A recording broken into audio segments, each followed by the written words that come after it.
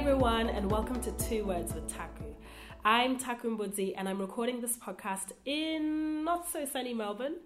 And this podcast is all about my love of words and writing and some of the things that I'm up to as I try to get my stories onto TV, onto film, into, other spaces that visually tell how I see my world and my ideas. Now, I do sound a bit raspy and blocked up because I have a cold.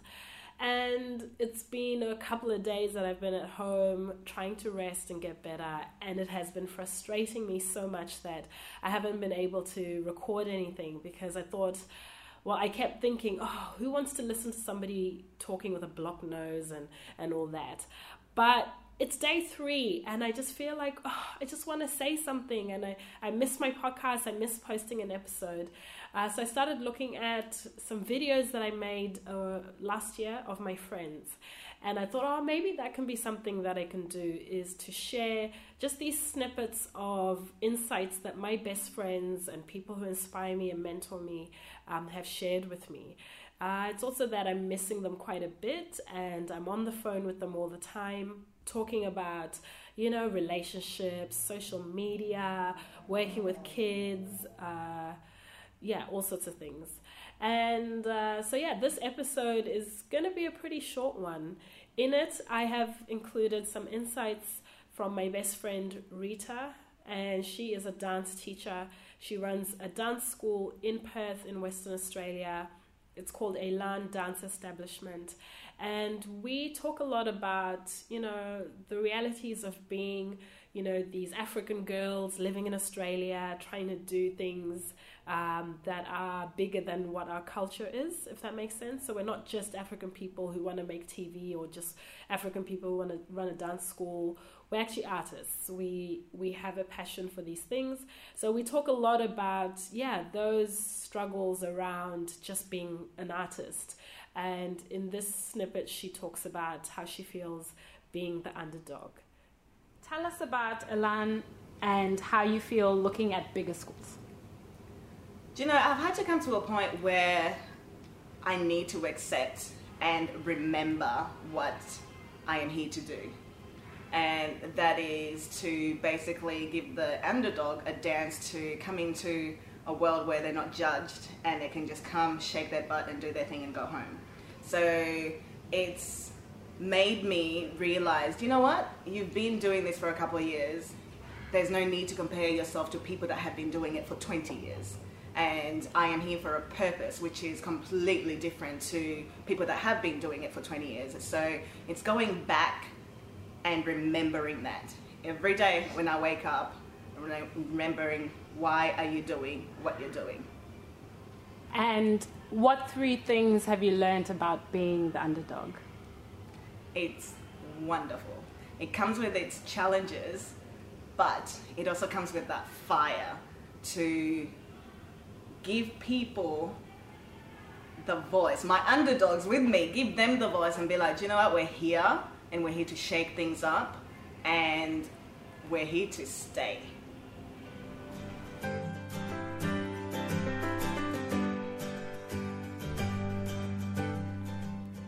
The next person you'll hear from is Heather, and she is another bestie who's a photographer. She is just fabulous. She's a creative muse in my life. She just always keeps me really grounded, how she talks about life. I go to her for a lot of things around perspective in terms of relationships and just being sort of really aware of myself and not fussing about too many things, especially being a creative person. So in this episode, you'll hear her talk about social media. How do you, as a photographer, use Instagram? At first, I thought it would just be for work. I would just share images that I take for work.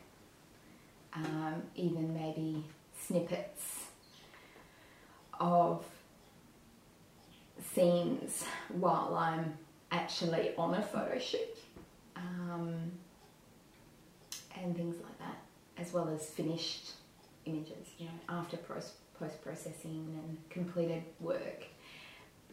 But now I find myself more and more wanting to share a bit of the everyday. But I'm still very mindful that, you know, we live in such a self-promoting era, and I think that I don't want to keep pushing out a certain image of myself, when in actual fact maybe the reality will be very different. So I am constantly challenged every day whenever I post an image on Instagram. Is it aligned with my life? Is it real? Am I actually working on that image? Have I actually taken that shot completely on my own accord, or have I been heavily influenced by someone else or something else, or even something I want to appear to look like? So it's become both work and personal, but every day I'm very mindful of how I show that. Okay. And what are you learning about social media then in general? Social media can be fantastic, especially in the line of photography.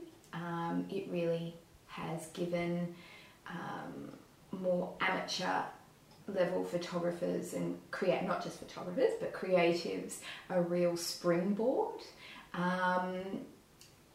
The only downside to social media is that you have to be so careful that you're not making this constant self-comparison, like, oh, she took that or he took that shot, wow, that's a fabulous shot, I wish I had done that, or I wish I had been there, or I wish I had got that client.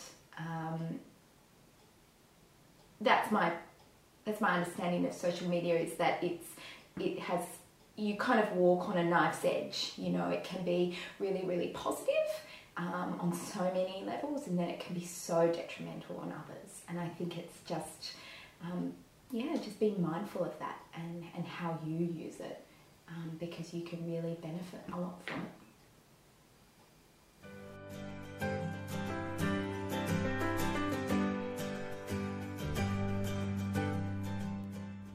And then next I have included Thembi and Tom Brooking, who are like my big siblings and mentors, and I asked them about, you know, their thoughts on raising happy children.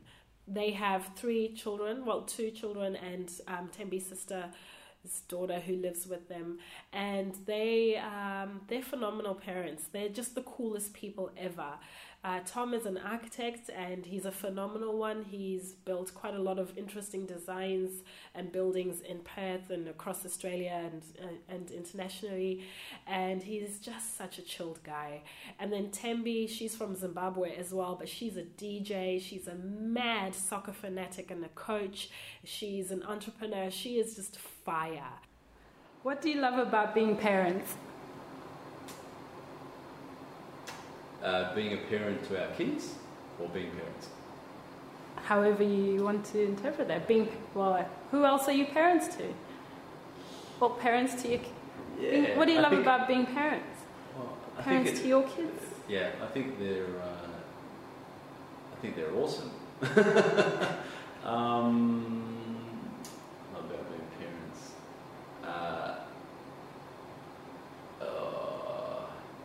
That's a difficult question. Is it?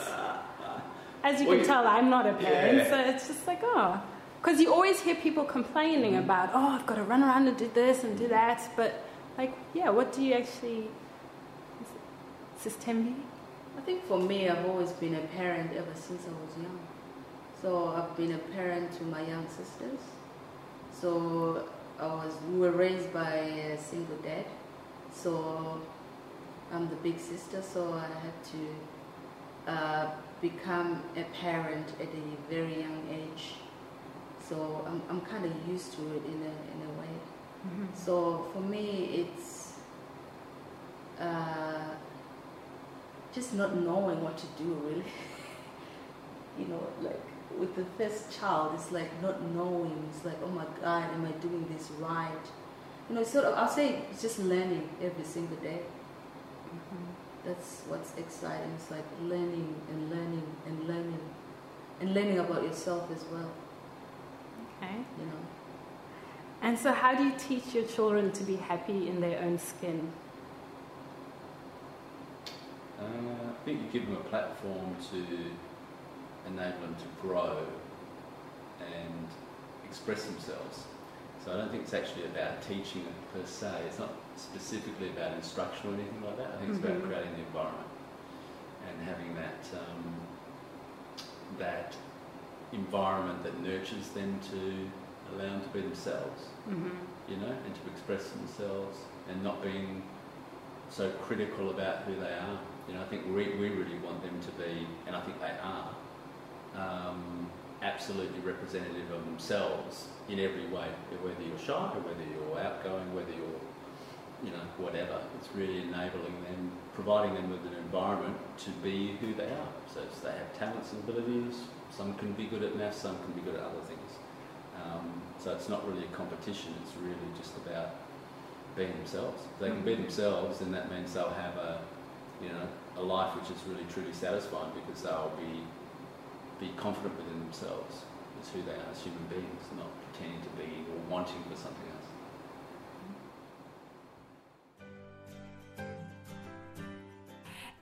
And so with all of these interviews, I actually filmed them.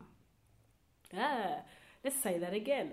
I actually filmed them. So with each of these people, I either went to their house, in the case of Tembi and Tom and Len and Heather, and then with Rita, I recorded her at her dance studio. And it was so good learning from my friends and asking them their insights and their wisdoms about certain things. So I'm hoping to share those a lot more over the course of the podcast, and I hope you find it interesting. And if you want to watch the videos, you can find them in the link for this episode, and they're also on YouTube at Taku TV. So if you'd like to see more of what I'm up to, I am at Taku Speaks on Instagram and Twitter, and Taku TV on Facebook and YouTube.